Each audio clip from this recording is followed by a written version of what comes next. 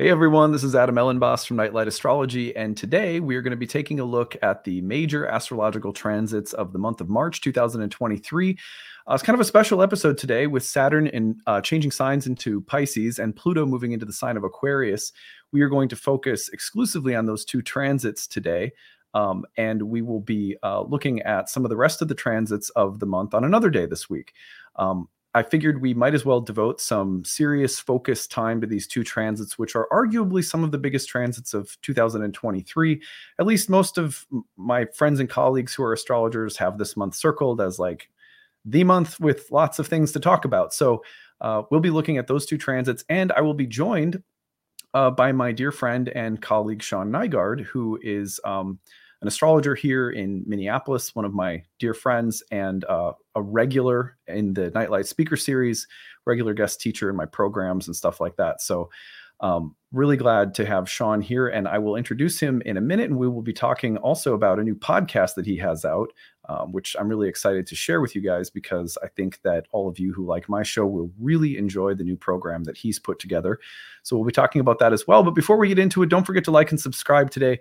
Share your comments in the comment section. We would love to hear from you and hear your reflections on these two major transits that we have coming up. You can find a transcript of any of my daily talks if you prefer to read what has been spoken on the YouTube channel. You can read the transcripts on the website every day, nightlightastrology.com, at the blog. If you have a story to share in the month of March with respect to the entrance of Saturn into Pisces or Pluto into Aquarius, don't forget to use the hashtag grabbed, or email us grabbed@nightlightastrology.com with your stories. We aggregate those and put together some storytelling episodes, as you guys know. And these are big transits, so we'd really love to do some stories devoted to the ingress of these planets. If you have them, again, use the hashtag grab, put it in the comment section, tell us the transit, tell us your story. Don't share anything that you don't want shared in a potential storytelling episode. Of course, we don't use anybody's names. Or you can email us if you prefer to be a little bit more anonymous, grabbed@nightlightastrology.com. We use the hashtag grab because one of the names for the planets in ancient Indian astrology was the planets were called grahas, which means grabbers.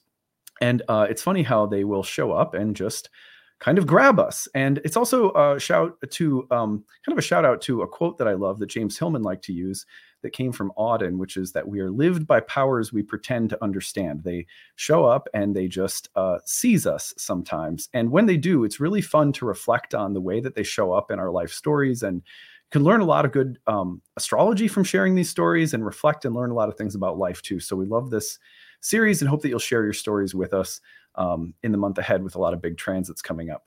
Well, on that note, I'm really excited to have my buddy Sean on the show today. So Sean, welcome in. Glad to have you here. Hey, Adam. Good to see you. Good to be here. Thank you for having me today. Yeah, totally. I'm really excited to have you here. Obviously, for people who don't know Sean, Sean is a fantastic archetypal astrologer, and someone who's been working with archetypes and astrology for many years. Sean lives here in Minneapolis, right near me, and we get together regularly and have dinner and go out to the movies, which often become opportunities for us to reflect on various planets and transits and archetypes and things like that. And I've also managed to drag Sean to some sporting events. So I like to drag him to the Twins games, which actually, if you don't know, baseball games are like one of the most mellow sports environments where you could really just get lost in conversation for several hours while also taking in games. So one of my favorite things from last summer was Sean and I would go to the games, and we would sit and talk astrology and charts and archetypes, and all the while turning our attention occasionally to watch baseball players playing baseball, which was really fun. So anyway, I'm really glad to have you here to talk about the astrology of March, which includes two major planetary ingresses, Saturn into Pisces, Pluto into Aquarius. You've given talks on both of these subjects for my students in the speaker series that have been fantastic. People have absolutely loved them. But before we get into that, I want to share with everybody the latest project that you've been working on, which is a new podcast series. The podcast is called Imagine That. And I'm going to just show you a little screenshot of it. And I want Sean to tell us about like this series and sort of the inspiration behind it. Here it is. Imagine That, Astrology and Archetypes, a podcast hosted by Sean Nygaard. If you don't know Sean's work, this is a great place to start. If you haven't seen him in the speaker series, if you haven't gotten to know his work already, I cannot recommend this highly enough in terms of just very high quality astrological work. And Sean has a really well trained symbolic eye. And I'm always learning something new every time I hang out with him. So I can't recommend this highly enough. But Sean, tell us about your new podcast, the inspiration behind it, what it's all about. Oh, cool. That's a lot. And first of all, I have to second the baseball thing because that was really fun. I love going to baseball now, which I am now apparently saying on the record. Yeah, totally. But yeah, and I do want to say, thank you for having me. And your the people who have attended the webinars that I do at the speaker series have been so gracious, and the response has been so good to them. It's just been a big help for me, to have that support. And when I was thinking about doing a podcast, because I've been thinking about it for quite a while, I also had to wait to kind of like, when does it feel right to do this? But one of the things was, because I like literature, one of my favorite authors is as you know, is Olga Tokarczuk, the Polish author who won the Nobel Prize for Literature in 2018. And in her Nobel lecture, she was, talking about the culture, and she referred to kind of one of the aspects of the culture right now as, a chorus of soloists only, all vying for attention and all that. And I just, for a long time, I was like, you know what, I completely agree with that, and I don't know that I want to sing in that choir. And then eventually I just decided, because of these big transits, that are starting next month with Saturn in Pisces and Pluto in Aquarius, I just thought, you know what, I am joining the choir. I am going to contribute to that. And so you have Imagine That, which the my website is Imagine Astrology. So this is kind of a companion title to that. But it's also, people don't know this, but years ago, I did a little internet radio show, and it was called Imagine That, and it was about astrology and archetypes. So I just thought, why don't I reinvent that in 2023? And this artwork looks so much better than the old version from years ago. And I'm just pleased to kick it off and get it going and see what we can do with it. Yeah, well, I'm going to show people how to find the link to the podcast in a minute and take people over to your website where they can listen to the first episode. But what is the mission behind Imagine That? I mean, if you maybe wouldn't call it a mission, but like, what are you hoping to share or look at? What can people expect when they tune into an episode? Anything goes, to be honest. I'm planning it as I go, which is part of the process for me. But you've already quoted James Hillman quoting Auden.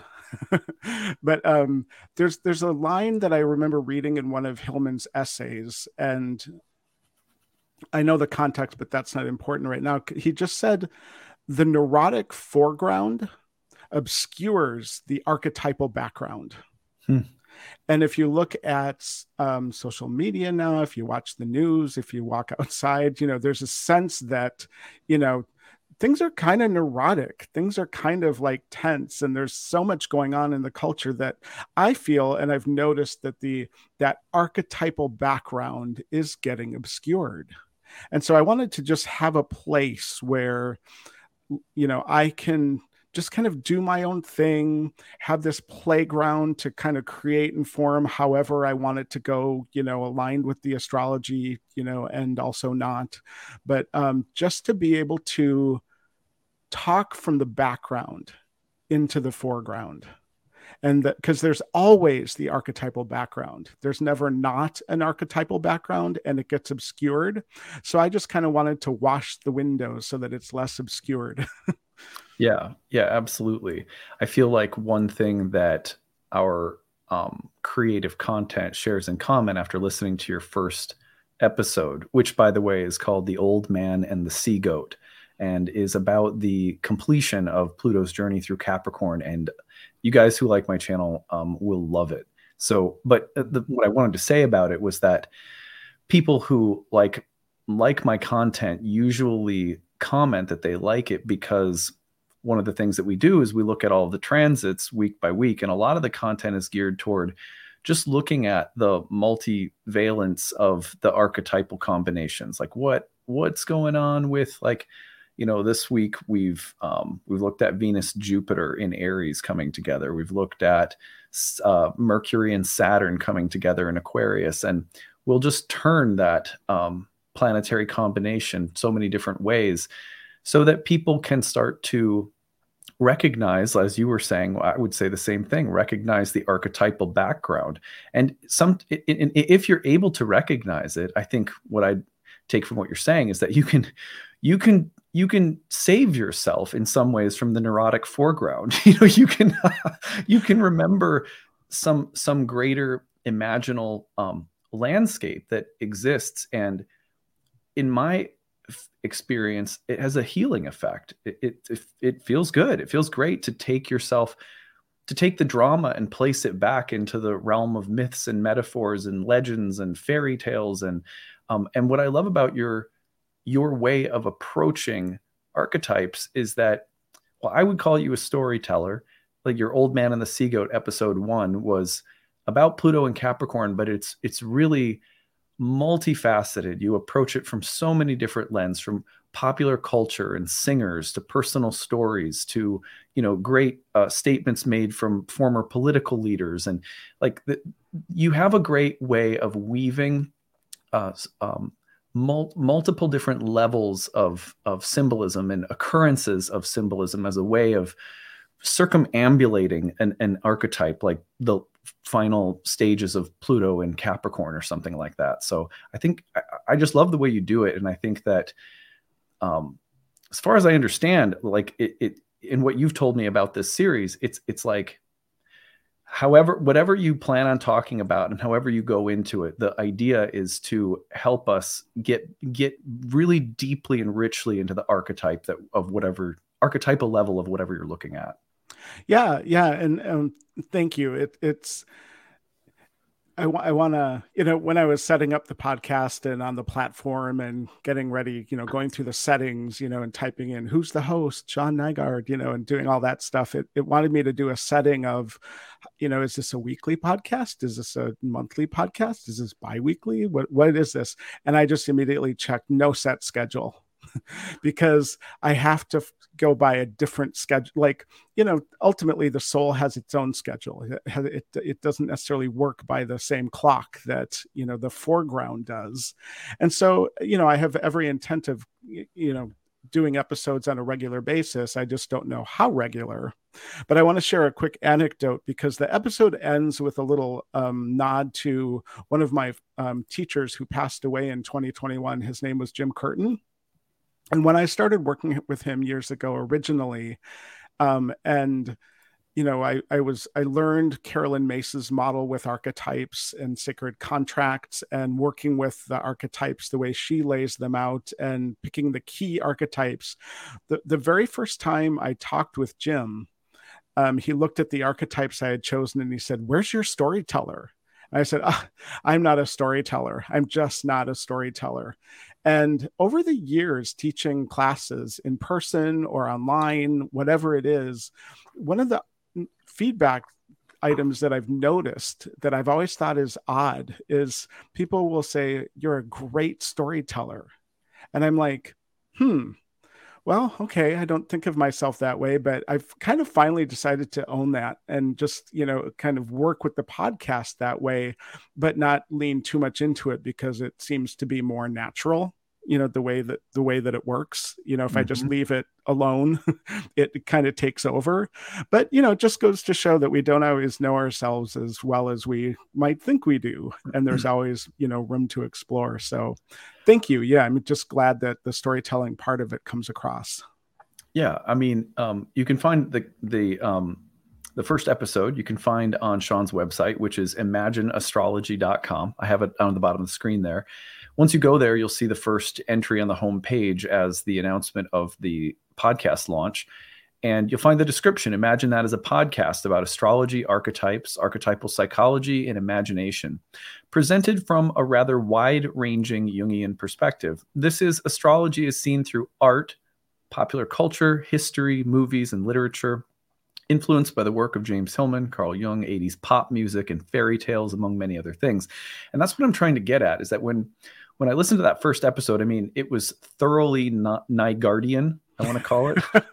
um, which is to say, like, you have this way of layering and weaving the symbol together. You, like I said, it's like you're moving around the circle in this way that it stays so devoted to the what might call it like the core archetype, but you don't ever try to arrest it or interpret it literally. You awaken it and draw it out through all of these different levels. And that's what's so wonderful about your talks. And there's a lot of care and time. My work is 5 days a week, and it's a little bit more, it's I think it's a great compliment if you like my work and the kind of 5 day a week stream of meditations on archetypes. Think of this as a little bit more like a 3 hour epic, or like you're going really deeply into the material in a really focused way, and a much more like it's like distilled and concentrated alchemy going on in these episodes. So I think it's just something that I really hope my listeners will check out, because I think that you'll get the same spirit of archetypal, symbolism in Sean's work that you probably like in my own. And that's why we're also good buddies. Thank you. Thank you again. And, I will say it should be available, not just on my website there, because I couldn't figure out how to get a download link, but it should be available on all major podcast platforms. Let me know if you don't see it on the one you prefer, and I'll see what I can do about it. But it, there was something else I was going to say about that. It's just that when I'm doing it the way that I do it, I want to give people something that they can listen to more than once if they want, not because, they can listen to my voice. It's just, I'm inspired by Toni Morrison, who wrote her first book because it wasn't out there. And she wanted to read the kind of book that wasn't out there, so she wrote it. I'm doing the podcast because it has something that I want to bring into that conversation, or into that chorus that, I don't necessarily see as much out there as I'd like to, as much as it was there when I started astrology. It's been getting obscured. So, I just want to keep, bringing that, out more and more and more. And that leads me to the last question that I want to ask you before we turn our attention into the astrology of March, which is what is the first episode about? The Old Man and the Sea Goat. I just want everyone to hear just a little bit about what they could expect to hear when they listen to this first episode. Yeah, it's just to go back to, when you had encouraged me to, kind of do the webinar on Pluto and Aquarius. Back for Nightlight, when, it's kind of early, Pluto doesn't move into Aquarius, until next month. And this was maybe a year and a half ago, or almost 2 years ago. Yeah. And when I did that webinar, the Mountain Astrologer reached out to ask if I could turn it into an article. So thank you to the Mountain Astrologer. And I ended up writing that article, and it was published in their Capricorn issue. And one of the things, and you can also actually find the article right now on the front page of astro.com. So it should be easy to spot, but it's an article called Pluto and Aquarius, When the Center Cannot Hold. And like in the webinar, one of the things that I do before talking about Pluto and Aquarius is look at Pluto in late degrees of Capricorn. And that's one of the archetypal pieces that if you saw the webinar, and it's not a spoiler for the podcast because you'll hear the details of it, but just the focus right now in the culture on things old, and you'll hear what I mean in the podcast, but that's where the old man comes in. It's the Saturn dominance of things in the culture right now, with Saturn as the ruler of Capricorn. And I call it the old man and the sea goat, a little nod to Ernest Hemingway, but also because I talk about the sea goat as the original symbol for Capricorn, and moving away from the goat climbing to the top of the mountain and returning it to the waters under the earth, which is something it's a good segue into talking about Saturn in Pisces and Pluto in Aquarius, but I'll follow your lead. Yeah, no, absolutely. Perfect timing. So before we move on to talking about these upcoming transits, I just want to once again encourage everyone, go check out Imagine That, Sean's new podcast. You can find it on imagineastrology.com and like right there, or any major podcasting platform. If you search Imagine That, and probably if you add the keyword astrology, it should pull up right away. But yeah, I'm really thankful that we got a chance to plug that for you. And on that note, I would love to. One of the first transits of March is Saturn's upcoming entrance into a water sign. Saturn's making this transition after having been in signs of its own rulership for quite a long time. Let's just take up the real-time clock for a minute. And I want to just highlight, here is on March 7th, Tuesday, March 7th, coming up really shortly, we have Saturn entering Pisces. There's a lineup of planets in Pisces at the same time: Mercury, the Sun, Neptune, of course. This makes Saturn now co-present with Neptune, which, even though it's not conjunct by degree, in ancient astrology would be very meaningful. They're starting to commingle their influence, even though they're not there by body yet, and will do so over the course of the next 2.5 years. This entrance of Saturn into Pisces forms one of the major ingresses of 2023. And what makes it special in part is also that we're getting Saturn out of, about 5 years of being in Saturn's own signs. And I'm not even sure at this point that well, let me just put it this way. I think people will be shocked when they realize, oh, there's a different feeling than just the super Saturnine. Like when Saturn moves through other signs, Saturn acts and behaves very, very differently. 5 years of being in Saturn-ruled signs can make you forget how diverse Saturn can be. And I think that's one thing that I'm just really looking forward to, is that there's just going to be such a different feeling in the air around this Saturn transit. Sean, let's start by just what do you think we have to look forward to from Saturn's entrance into Pisces? Maybe we could also ask at some point what we should be aware of, maybe what we should be careful of. But what makes you excited about this transit? Well, first, it was exciting to be part of the real-time clock. I've never been part of your real-time clock before, so that's cool. But to talk about Saturn and Pisces, I'm not sure what I'm looking forward to, except that there'll be a change somehow, even if it's just internal. But it's, I'm curious to see, what goes on in the world, but what goes on in the psyche as well, because it's the shift from cardinal Capricorn into fixed Aquarius into mutable Pisces, a water sign. And if you just sit and spend time with, like, what is cardinal Earth, Saturn in a cardinal Earth sign, being the boss and being all in control and, feeling confident probably, and moving into air and being more fixed and feeling certain. It's like there's a step off the edge of the dock when Saturn moves into Pisces that can bring with it a great deal of uncertainty. But to know that in advance, and kind of be prepared for it, I think is enormously helpful. But then also to spend time, and I can start to fill in a bit of that, the backdrop that I like to talk about. To spend time in the backdrop means that you're not so caught up in the neurotic foreground, because, it could get neurotic, because people, after feeling very, I wouldn't say that current Western culture is dominated by a sense of security, but, moving into Saturn and Pisces, it can make people feel uncertain even more.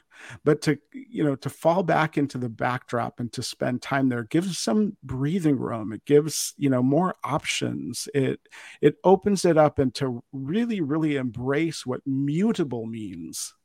It means, as a mutable person, myself, it's like to be adaptable and to be flexible and to work with that at the same time that you're dealing with Saturn, who's known for his ability to be rigid, and hold things together, which is what you want.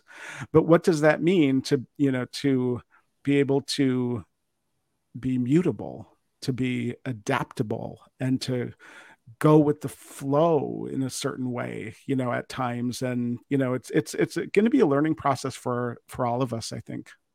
Yeah, for sure.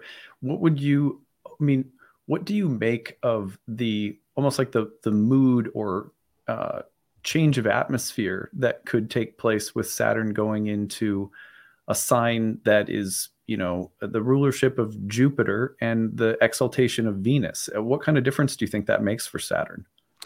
Well, I think, just in general, it's a huge difference. Like, and I mentioned this in the podcast episode, and the next episode is going to be about Saturn and Pisces. So I might repeat some things, there that I talk about here.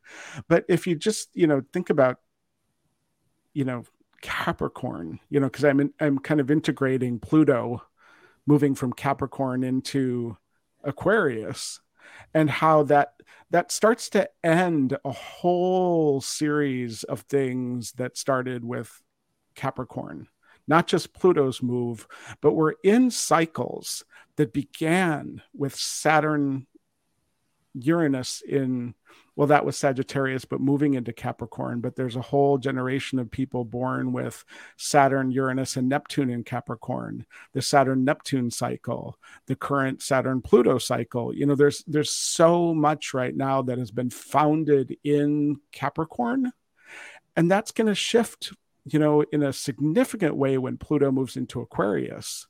But then Saturn in Pisces, it can open something for, I hate to use the word gentle, but there's something about Pisces that to really work with Pisces, to tune into Pisces and to, be Piscean. And if you don't have any planets in Pisces, pretend to be Piscean because, it's going to be there for all of us. I remember when Neptune moved into Pisces years ago, I said, when Neptune moves into Pisces, we all become poets.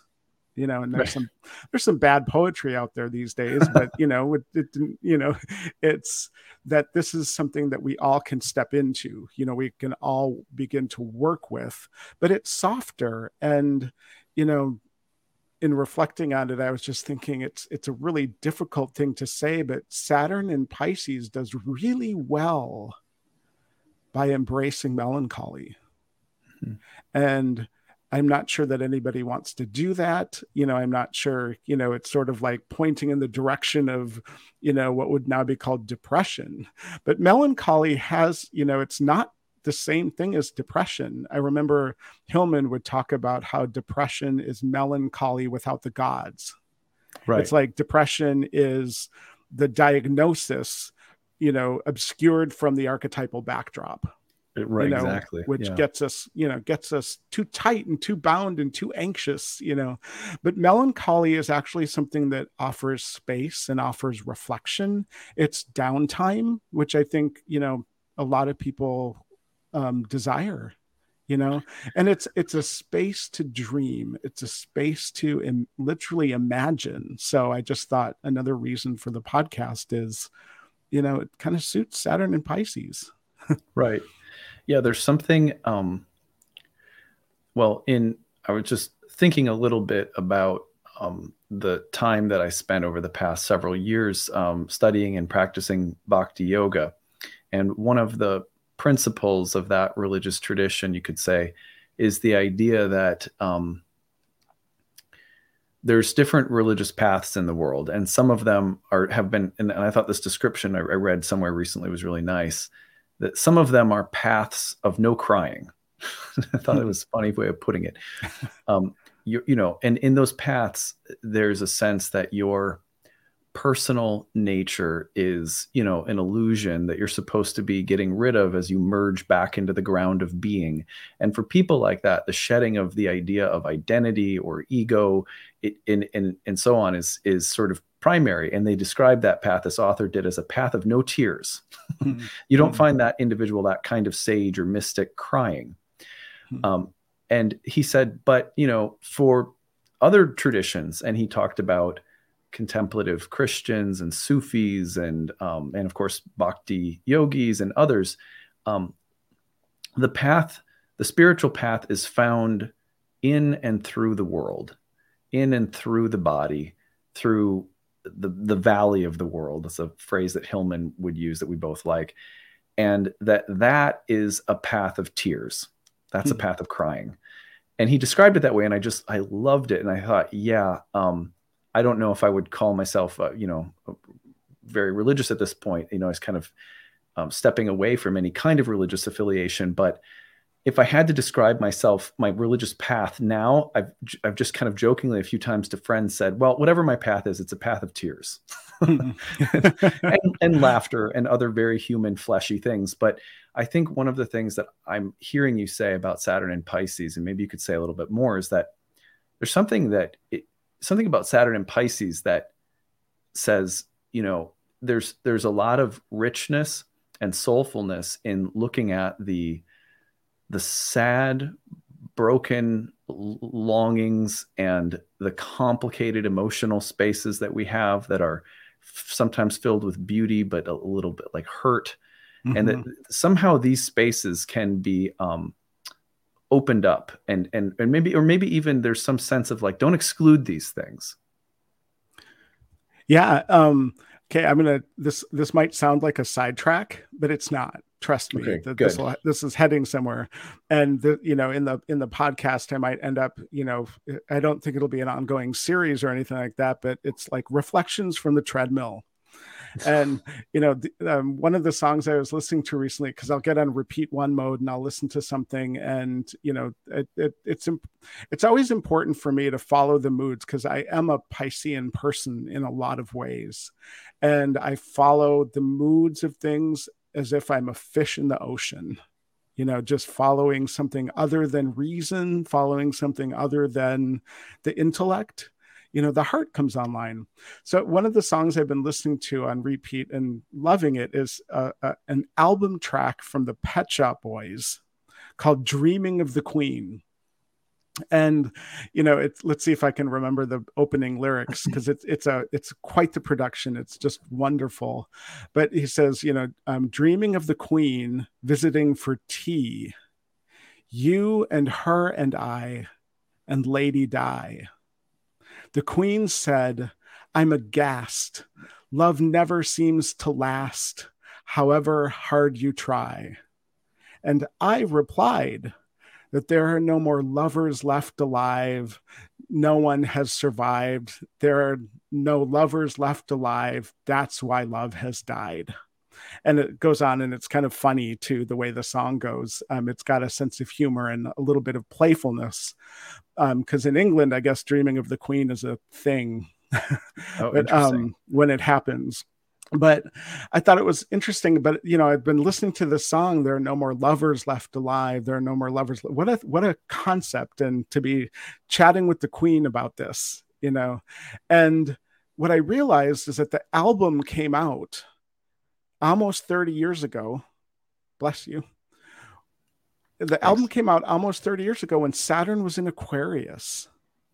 Oh, interesting. And so I feel like, I was getting a sense of something where, too much Saturn, too much whatever, it can, it's got those signs have other strengths, and the planet has other interests than the heart necessarily, which is important. That those other interests are there, but you don't forget the heart. And maybe sometimes right before Saturn is about to move into Pisces, this is one of those songs that came out. And so when Saturn moves into Pisces, it's and I want to take another step back into that backdrop to talk about Saturn in Pisces, because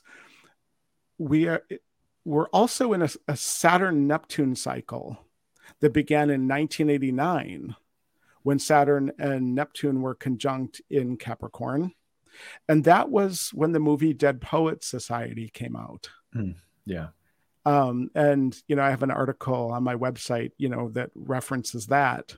But I was thinking last night, anticipating coming on and talking with you, that, we're in that cycle. Neptune is in Pisces. Saturn's going to enter Pisces. And we're kind of at that stage in the movie Dead Poet Society where the Robin Williams character, Keating, has been fired. Nobody's interested in that. Nobody, it's like, it's too disruptive. The romanticism, that kind of inspiration, that kind of life that he brought was expelled.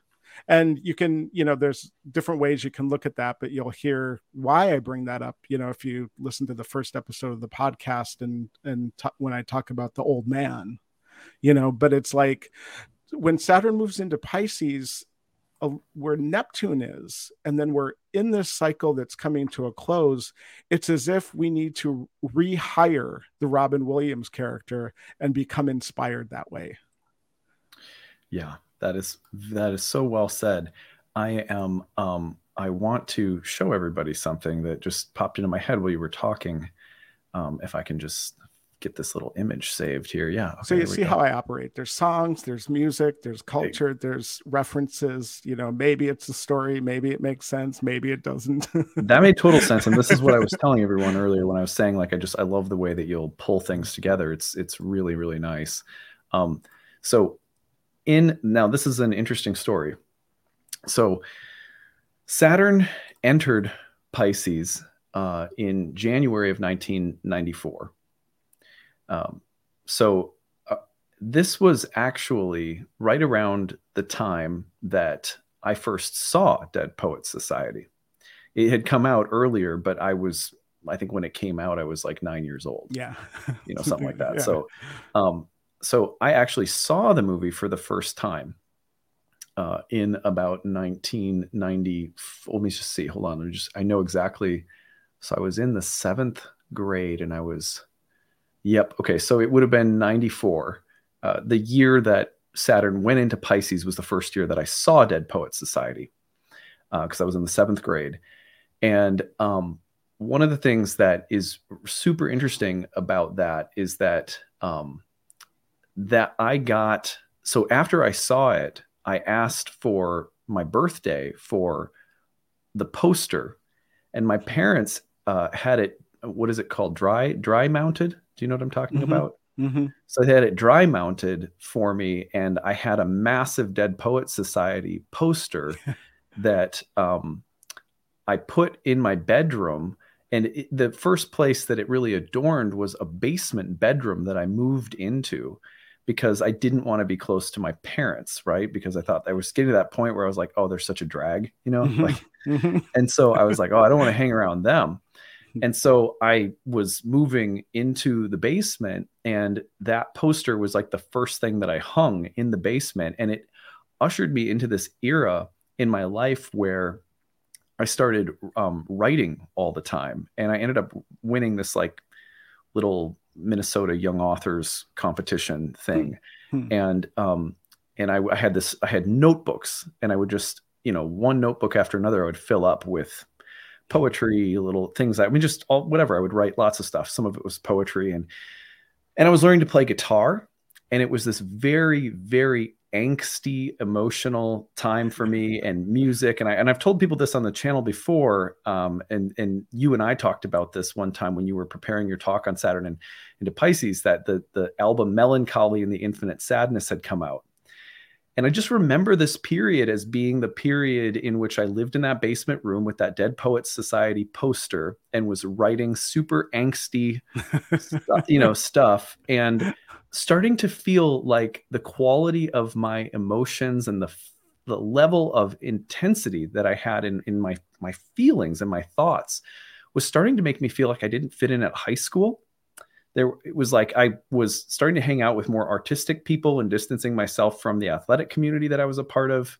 So, all of those things now in hindsight as an astrologer strike me as so Saturn in Pisces. Mm-hmm. Well, yeah, and I think I've said this before, but that what's the album called? Melancholy and the Infinite Sadness. That's right. Yeah. I think that's like, the album cover is beautiful. Yeah. I find the album unlistenable just because of my musical tastes. Right. So it's but from an archetypal perspective, it doesn't matter if I like it or not. I get it. I get, and the timing of that coming out, and just the title and the way the album cover looks, it's so resonant. But who wants to, again, you know enter the realm of melancholy?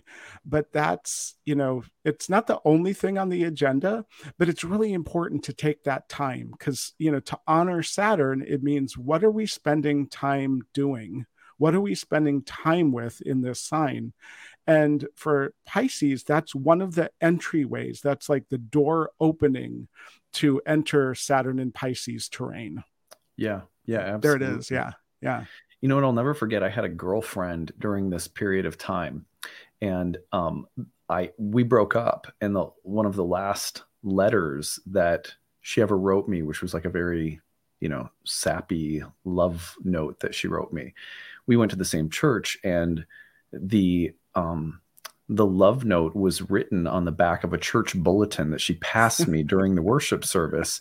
And on the back of it, there was something about celebrating Mary. And it was like Mary, and there was one of those Star of the Sea emblems. There's a lot of like Mary and Star of the Sea. There's something in like Christian iconography and art. But anyway, it was a picture on the back of the bulletin of like the Virgin Mary, Mother Mary, and this star of the ocean. And I kept this bulletin with this love note, and that was during that period too. And I would read it and reread it, and I was so heartbroken. I cried for like a week after she broke up with me. And to me, as I've been reflecting on this, because I've been jotting down a lot of notes recently and thinking about how to talk about this transit. And as I was reflecting on Melancholy and the Infinite Sadness, one of the songs on that album is called Mary, Star of the Sea. And I think that was one of probably the first times that I can remember in hindsight. Now I'm realizing this, that I had something like, I don't know if we'd call it a synchronicity, but a meaningful sync between this album, this song, this bulletin, this love note, this breakup. And they were all like commingled during that period. Yeah, that's right on time. Right. And it's one of those things that, because Pisces is the two fish, melancholy isn't the only door, but it's also, if you enter that door, you want to remember that there's also this inspirational piece, where, a lot of the great art, a lot of the great stuff comes from that place of melancholy, but it's also looking at what inspires you. It's that shift from Capricorn, where Saturn rules and Mars is exalted, and they're the malefics, which have a lot to do with the nature of the culture we find ourselves in today, into Pisces, which is, like you said, Jupiter ruled and Venus is exalted, and those are the benefics. So it's not like suddenly we can expect everything to be benefic, but it's that shift in tone that opens up other possibilities, that lifts us up from that kind of malefic backdrop of the last many, many years. Yeah. There's something about that period, when I'm reflecting on it now, just to kind of tie this together, that, I ended up doing an MFA in creative nonfiction, and a huge portion of the book I wrote, which would end up launching my career in astrology, and like my whole 20s were defined by going to graduate school for creative writing. That all started during that period. All of my now that's in my 11th house, which was also called the house of wishes and dreams.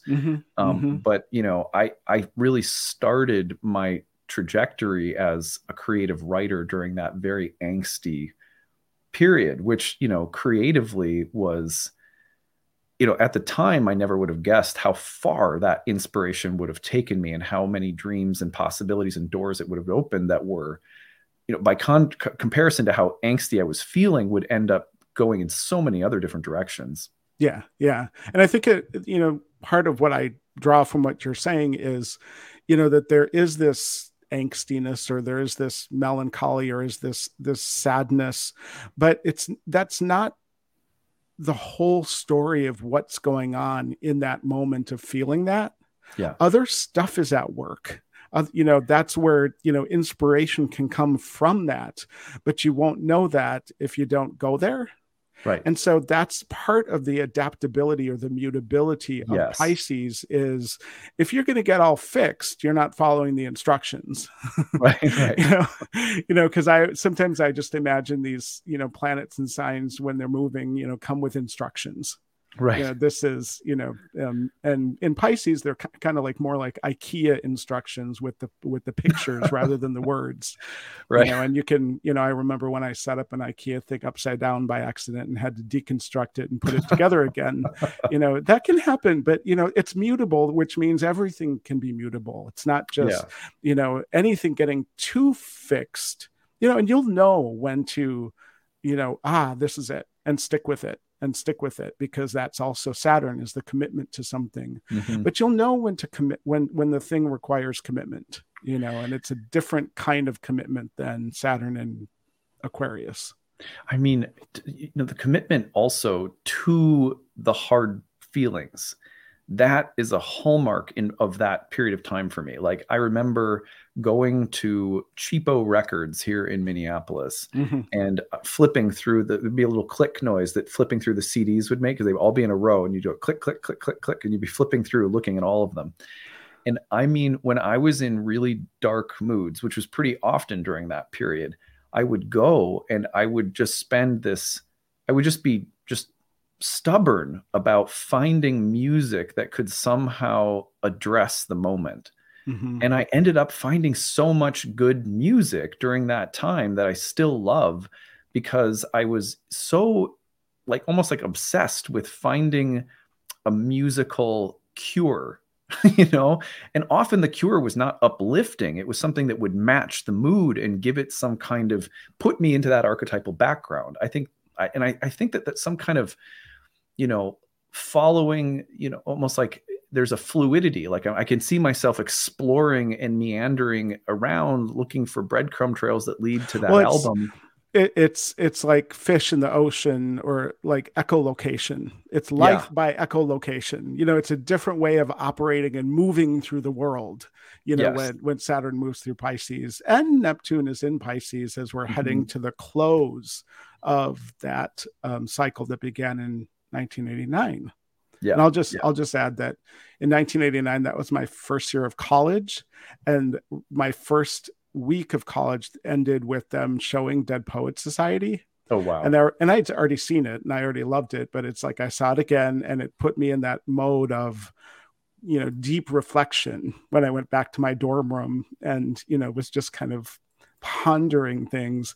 But that year I became kind of the rebel poet, and, the classes I was taking and what I was writing about, I imagined myself being a rat in a sewer looking for true love. And it's just anything went. And that was when I met my best friends that I'm still friends with today. So, that's the kind of, remember there's two fish, and they can be contradictory, but they're together. You don't get one without the other. And if you pretend that the other isn't there, I reserve the right to take this back at some point, but it'll turn into a shark and it'll get you. If you forget the other one is there, it'll remind, the way to say it is, if you forget the other one is there, it'll remind you. Yeah. They're in some images, their tails are tied together, No, they're always tied together. Yeah. I mean, that's like the core symbol is these fish tied together, swimming in opposite directions. But it's that paradox of things that seem to have opposite intent actually working together. But stretching us, they stretch us, and that's part of what's asked of us. Yeah, absolutely. I like that the images, in one of the images that I like, one is swimming eastward and upward, the other one westward and downward. And I've heard someone reflect on that one time. talking about the desire to go up and the desire to go down and in, and that oftentimes these two impulses, like call it spirit and soul in Hillman's work, for example, are they'll be pitted against one another or something.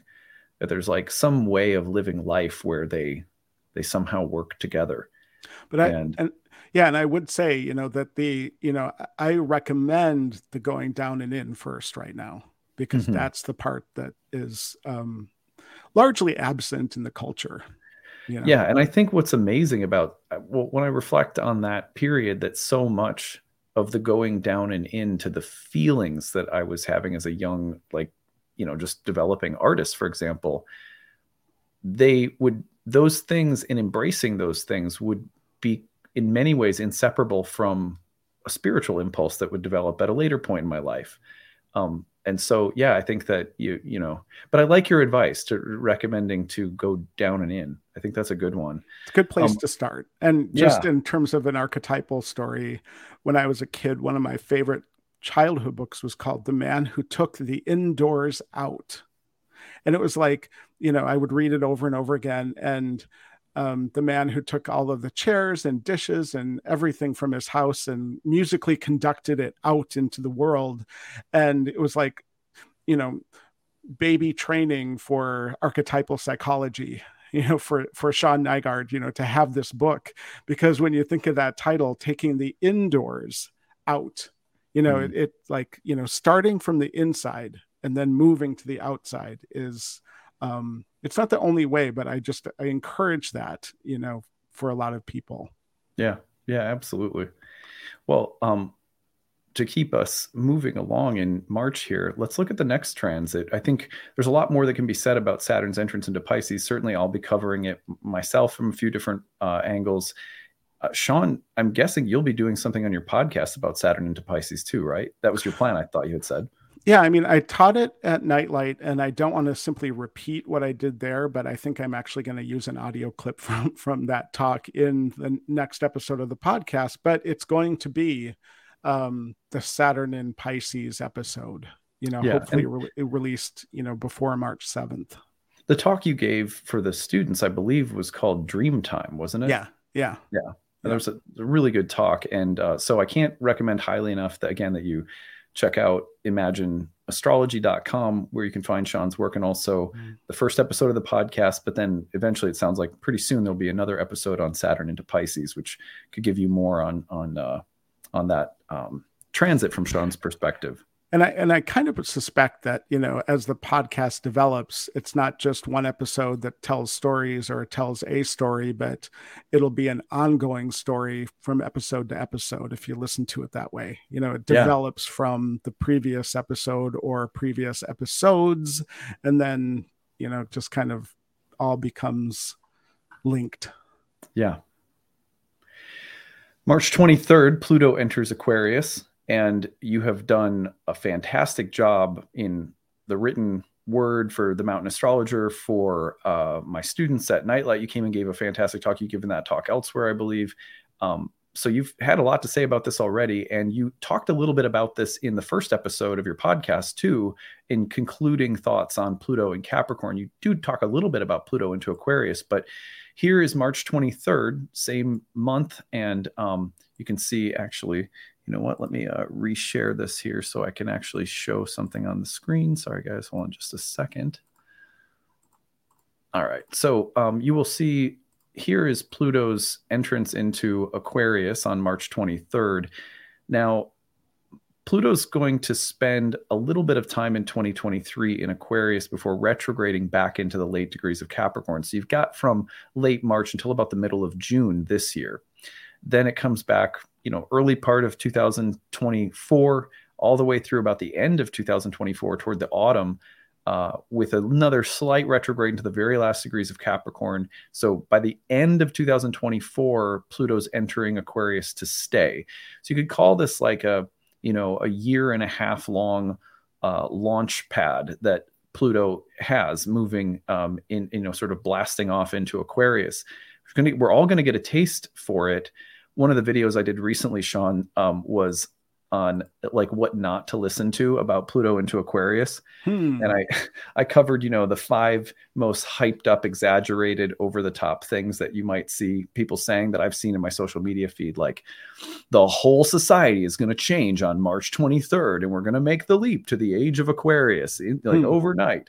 Hmm. Most of what I talked about was like how this transit, although it can have so many different, very powerful transformative effects, to stay away from those that say they're all going to happen in some singular moment of massive societal change. So, The so we're entire planet Earth is going to become an AI chatbot. yeah, exactly. So it's like, be careful of that. But I did promise that we would talk about some of the things that I think you can expect from Pluto in Aquarius. And really, I think, there's no better person to talk about that than Sean in some ways, because I've had the pleasure of hearing Sean talk about this multiple times, both formally and like informally over dinners, like, to the point where I was like, you need to come and teach this. And so, yeah. So Sean, what do you think about this transit? Just walk us through it. Tell us everything that's um, going to happen. well, just, I want to save a lot. One of the ways I operate is if I write an article, if I do a webinar, if I do a podcast, and it's all on the same topic, you can read or listen to or watch all of them. And I'm not just because you need to see me. It's just part of me is programmed to do things differently each time. Mhm. I can repeat things, but I'll also say new things. And that's one of the ways that I learned astrology was, just listening to lectures from the same teachers and on the same topics, but the same teacher doing this the same topic at different locations, and seeing that they did things differently, that certain teachers that I followed were worth listening to, and that's what I admire. So I don't mean to be repetitive or anything, but in the article I avoid any talk of artificial intelligence because I know that's one of the routes that people talk about because of Aquarius. It's not my thing. I mean, for all if everything wants to be taken over by artificial intelligence, I will still be a human being with a soul. Right. And that takes precedence over anything. So I just kind of come from that perspective, and I was looking for other things to say, other ways to talk about it. And I'll say, just another bit of feedback that I liked over the years, one of my favorite comments from somebody was they liked that my answer in a Q&A was, I don't know. Because I said, they asked a question and I said, I don't know. And instead of pretending that I know or carrying on as if I know or, whatever, it was just like, yeah, I don't know. And so with Pluto and Aquarius, there's a lot that I don't know. There's a lot that I think a lot of people don't know, but that is a doorway into how I want to talk about this right now. Because one of the things I keep thinking about, because Pluto, for example, when I work with things, I just very different from Saturn. Like I try to separate the two things that I'm working with or looking at, or I try to find something to differentiate it, to pull them apart, to start to see Pluto, as clearly as I can, on Pluto's terms. But Pluto's, Pluto and Saturn have a lot of similarities, but Pluto goes into the depths as the ruler of the underworld. And that's the realm of the unknown. And so to go back in terms of the cycles, Pluto 500 years ago in Aquarius was the start of the scientific revolution. So it was the start of a whole way of thinking and perceiving that wasn't quite the way that, since then that it was before then. We entered the scientific revolution, and it's a perspective, it's a mind frame, it's a way of looking at the world that we take for granted today because we're so used to it, and we depend on it in so many ways just to have this conversation. Is you know we're indebted to the scientific revolution for this live stream. Mm-hmm. And then when Pluto returned to Aquarius 248 years later, that was amidst the Age of Enlightenment and the Age of Reason, which was a product of the scientific revolution. So these are the grand cycles of the scientific revolution, the age of enlightenment, emphasizing light. And when Pluto comes along now and enters Aquarius, I want to emphasize, first of all, that we're, to follow suit, it's gonna, it's a shift in consciousness. It's a shift in how we look at something, but Pluto would be most linked with the unconscious. So there's something about developing that relationship with the unknown, with those parts of us that don't know, which is a contrast to asking a chatbot for the answers and having it spew out some elegant, richly detailed answer that threatens human consciousness. Who knows? But it's like the start of the pandemic. There was that time where I think if people go back and remember that, it was, we didn't know what was going to happen tomorrow in 5 minutes that evening. We didn't know, we couldn't look 6 months ahead because we didn't know, would there be a vaccine? Are vaccines important? Do we care about vaccines? Blah, blah, blah. It's like we didn't know. And what that means, instead of being intimidated by that or turned off by that, I started to think of that as the soul has never been closer. It's right here. We are like arm in arm, neck and neck with the unconscious. And that's something to, Jung was very clear. Carl Jung was very clear about the role of the unconscious. And certain of his quotes get skewed, and in the wake of 500 years of focus on light and consciousness and enlightenment, and the sun being the center, and the light shining the light on everything, to the point where, you walk into a Target store and the lighting is such that there's no shadows. Right. There's no shadows because, things happen in the shadows. People might steal something. So get rid of all the shadows, all of that. And this move away from the shadows has affected our mental health, because it's just too bright, too much light all of the time. And it's a confusing conversation. So I'm just touching on something here that I'm going to probably talk about more in depth elsewhere, with more time. But do you see what I'm talking about? Is that to really work with Pluto, we want to be, and there are other planets moving through the, around in the sky. And so it's not the only story. It's not the whole story, but we want to be able to start to embrace shadows again. Not the Jungian shadow to bring to light and, all of that. It's to really redevelop and renegotiate a relationship with the unknown and with the shadows, to be able to chill out. When it's a hot day in Minnesota in the summer, you like to go into the shade under a tree. That's kind of what I'm talking about. So, and what is it about Aquarius in particular? I mean, I feel like what you're describing to me sounds like thoroughly Plutonian, but what is it that you think will amplify some of these things about its move into Aquarius from Capricorn? Well, that's where, again, I go to the backdrop, first, because I'm always, even if I'm not talking about it, that's where I'm coming from and kind of, right, positioning myself. And Capricorn, Aquarius, and Pisces are the watery part of the sky. You have the sea goat, and then you have the water carrier, and then you have Pisces, the fish. Right. And the sea goat is in the aquifer that's under the earth. So it's underneath. And Aquarius, the water carrier, is, one of the ways to look at it is it's pulling up the water from the well. Aquarius rules wells. So it's pulling up the water from the aquifer. So it's this move that goes from Capricorn to Aquarius to Pisces. That's a move upward in the northern hemisphere. That's a move that's an increase in light. Mm-hmm. So that's one of the reasons I'm talking about light. And the focus on light over the last 500 years has skewed things very dramatically. That's why the Robin Williams character in Dead Poets Society gets fired.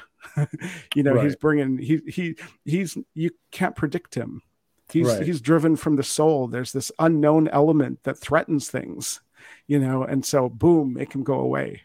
And so it's that piece of Aquarius that also, because it's a return of the light, but it's also that Aquarius has its relationship with the edges. Mm. It has that relationship rather than the sun in the center. We're talking about the edges and the margins and the places people don't necessarily look or necessarily want to look, but that's the place that's neck and neck with the unknown. Mm. And if we follow Jung again, the future is formed in the unconscious. Mm-hmm. And so to be in touch with the edges of things is to be able to pull in the future and be a part of that, to what's going on in the unconscious. And I don't necessarily mean the dreams you have at night. It could be that. But Right. there was something about that song Dreaming of the Queen, that was like, okay, time to pull in some love again. Mm-hmm. Because there are no more lovers left alive. And to be dramatic about it is like really, I think, great. It makes a point. It has a great way of making a point. But to pull from those edges is really the place where the future comes from, and that's that sense of Aquarius and the move to the future. And I want to just say one more thing, unless No, go ahead. One of the dynamics about Pluto and Aquarius that is really something to consider is the question: how do you wrench the new from the old? Yeah.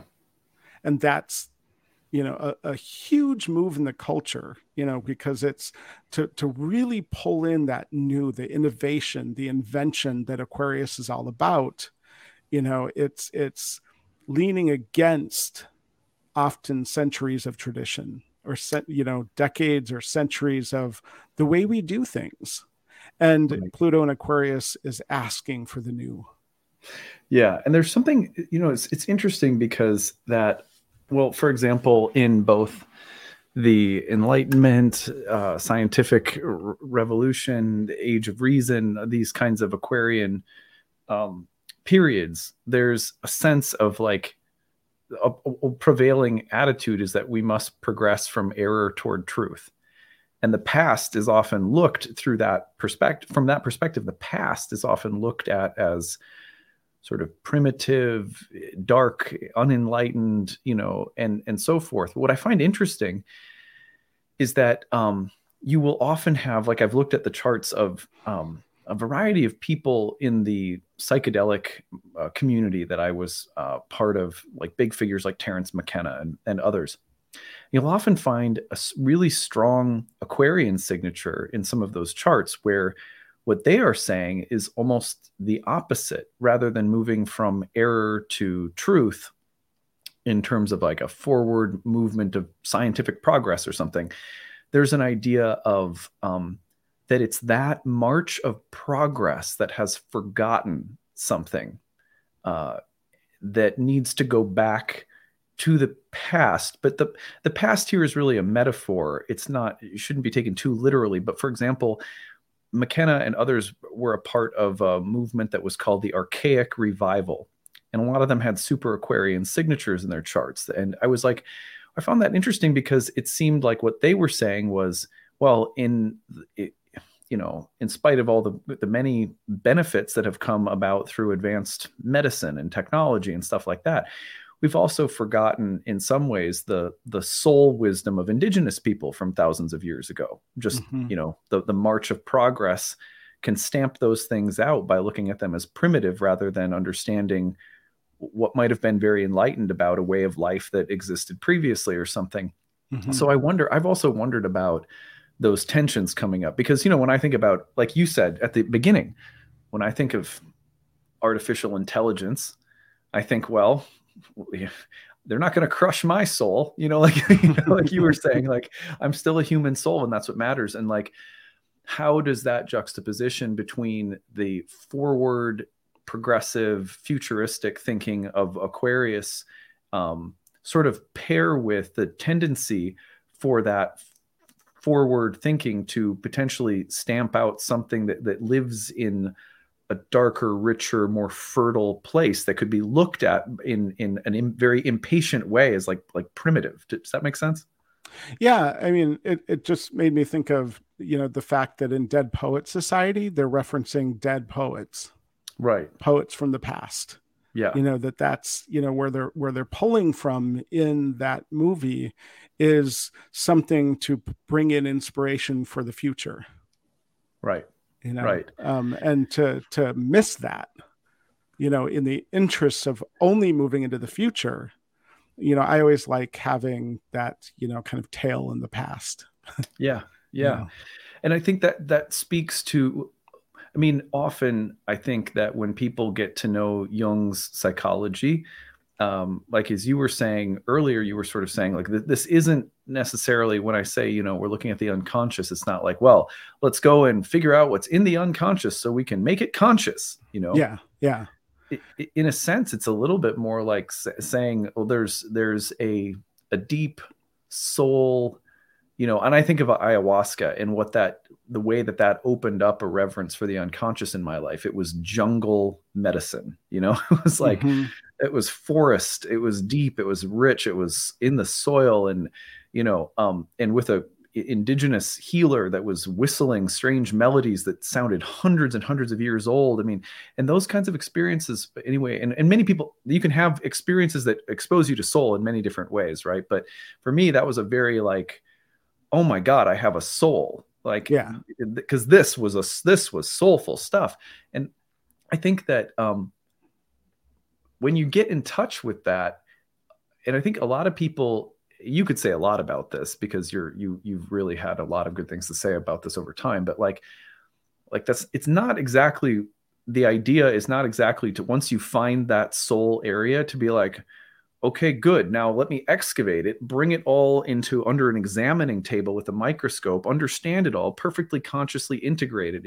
It's more like understanding that that's there, and understanding that it has an operative power in your life, and that it's a life-giving stratum of your very being, and that you actually, you want to have a relationship with it, but you don't want to try to master it or colonize that space.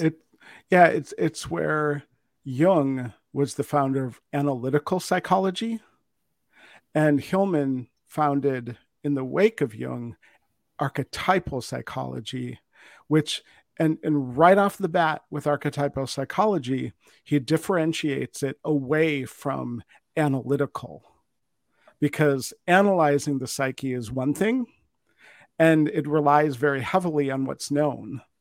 That's where Hillman would criticize people for going to the dream dictionary and looking up what this means, rather than what archetypal psychology does, is says, stick with the image. Right. And one of the ways I like talking about it is to think about the Wizard of Oz, because Dorothy starts that thing in black and white in Dust Bowl Depression era Kansas. And what comes along, the cyclone comes along, but it knocks her unconscious, like the weather or the storm, a door, I think, swings and, knocks her out.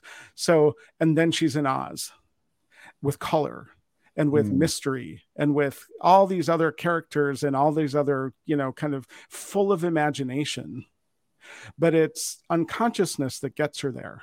It's following into the unconscious. And Salman Rushdie has this brilliant essay where he talks about the Wizard of Oz. And one of the things he says is, that notion of there's no place like home. There's no place like home. There's no place like home. Like, and then you think that it's, Depression era, Dust Bowl, black and white, this is the Eden that Dorothy is longing to go back to. Yeah. And, he pokes fun of it, but I think in a very intelligent way. but it's the idea that, entering the Oz, she goes from a place where she knows where all the roads lead. Mm-hmm. And that's when you end up in a black and white world, Mm-hmm. and depressed, and Dust Bowl. Yeah. It's like Oz has a reviving quality about it. It's like, it's as if she can't wait to get back to bring what she's got, with her. But the yellow brick road she doesn't know where it's going to lead. And it's circular. Right. It's not a straight line. It's, do you want to travel for the next 20 years on a black and white dirt road? Right. Or do you want to follow the yellow brick road, which, it's not the whole story, but I like that as a metaphor comparison with consciousness compared to the unknown.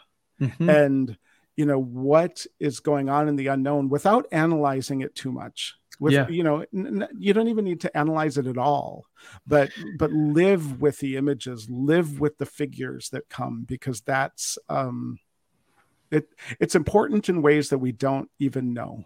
Yeah.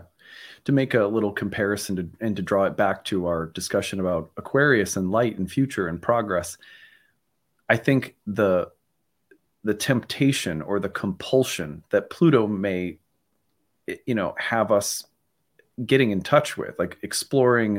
If we're going to talk about shadows, let's talk about the shadow of the impulse to illuminate and clarify everything, right? Or to move toward truth from error, and like just that whole trip, right?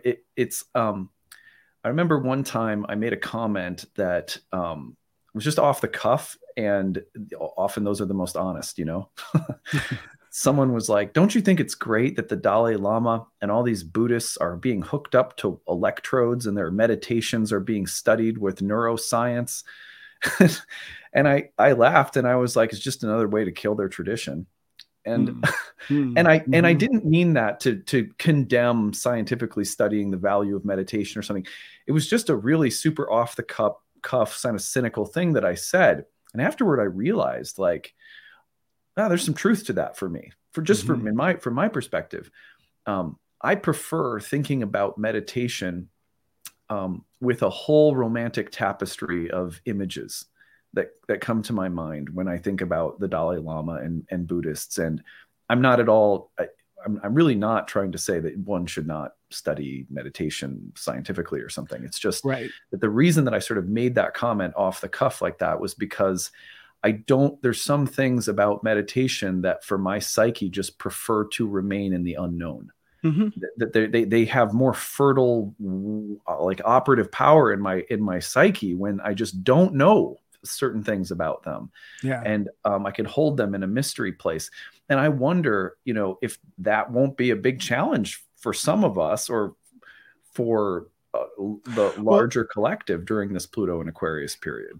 Yeah, I mean, I think, again, to just go back to the huge cycle 500 years ago, that we're living in the legacy of scientific knowledge, scientific awareness, enlightenment knowledge. That was when the encyclopedia came out, with all of the information compiled into one. And look what we have now. We have chatbot, which provides this, like, I can know even more, right. And I can learn really quickly. I can ask it anything and I can absorb it. It's sort of like Wikipedia on steroids, blah, blah, blah, blah, blah, and, and it's made us very uncomfortable with the unknown, maybe even afraid of the unknown, and unfamiliar with the unknown, as a strange thing as that is to say. But, we could do really well to, again, kind of negotiate that relationship with the unknown, where it becomes, not all the time, but something exciting, something, to look forward to, something, to give our mentally health challenged brains a rest. And in that sense, it's relieving. It's like going under that tree into the shade in the heat of winter. It's like, with the light of the sun of the last 500 years, we need some shade to give our brains a rest, to give our mental health a rest, to be to regain health. Yeah. Yeah. There's no position like the servant of the king to know the ways of the king enough to appreciate them, but also to be the one, if you're most close to the king, you can easily you'll be the one that maybe wears out their welcome the quickest, or gets tired, or fed up with the king the quickest too. And that strikes me as appropriate for the symbolism of Ganymede, who's this cupbearer of Zeus, and it's like close proximity to this kind of, traditionally Zeus is associated, among other things, with like the ordering principle, which is sort of similar to the sun. They both can represent kings. So it's like, something about Aquarius is like there's a close proximity with Zeus, or with ordering, patterns of order and structure. But it's also the close proximity to them that can make you sort of disgusted and tired of them. And so one of the things that I think is promising about such periods is that you often see that the romantic period, for example, follows closely after the age of reason. There's to speak now about going back to Saturn and Pisces, strikes me as promising that we have such in a sense, a much more romantic kind of feeling from Saturn and Pisces, who is the ruler of Aquarius, as Pluto moves in, because I think ideally for whatever quote unquote progress there is being made in industries like tech and science and all this stuff, you hope that the poets will be close at hand, so that we can collectively like get fed up with it. We also need to be like scrutinizing and like careful of the impulse toward like reason and order. Well, you're talking to somebody who named his website Imagine Astrology and his podcast Imagine That. So yeah, you're preaching to the choir. And I'm sure all the listeners, I'm preaching to the choir too. Where it's really that step into the romanticism of the world. This is part of the episode 2 of my podcast. It will be that the romantic era, can come alive when we're looking at Pisces, where Venus is exalted. Mm-hmm. I mean, just to bring it back to kind of a story kind of perspective, I don't mind saying I was born with Venus in Pisces, and it's hooked up with other things in my chart, but it's in the 7th house, and it's on the descendant. And I come from a family where my grandparents were both musicians. They were both artists, and they met at Juilliard, and they, he was a violinist and she was an opera singer. And this is the family psyche that I was born into, that lives when I'm in my Venus in Pisces. But, listening to a lot of astrologers, that kind of, put Pisces or this kind of thing with delusional kind of stuff, I have had to stay away from all of that in the astrological world and figure out, well, is it, all that? And, the imagination, it's too much of a thing to head into at this point, but it's like, it's so intimately connected with the soul, and the soul is full of mysteries. And that notion that we don't know is really important, but engaging at that level in the romantic style is just part of, what can be accessed when planets are in Pisces, especially Neptune and even Saturn. Yeah, right. Yeah, that's a nice way to put a bow on it. I think, it's like, well, if there's any silver lining here, it's that, there's nothing that'll bring out the poets quicker than getting fed up with a bunch of AI bots running around. And, at the end, Scrooge softens up, That's true. Yeah. Yeah, it's true. And I think that, like, it's important to remember that Saturn was, in ancient astrology, Saturn was the planet that was said to be associated with, or to rule, melancholy. And that melancholy was sometimes considered an affliction, like a physical or mental illness, but it was also at times considered the gift of artists and of really special people. So I And think, that's where yeah, just one thing I'd add there is, if you're thinking, oh, I'm not an artist, so what does that have to do with me or anything like that? We're at a time when, artist doesn't just mean painter or singer or, right. musician or something like that. It's the art of creating a business.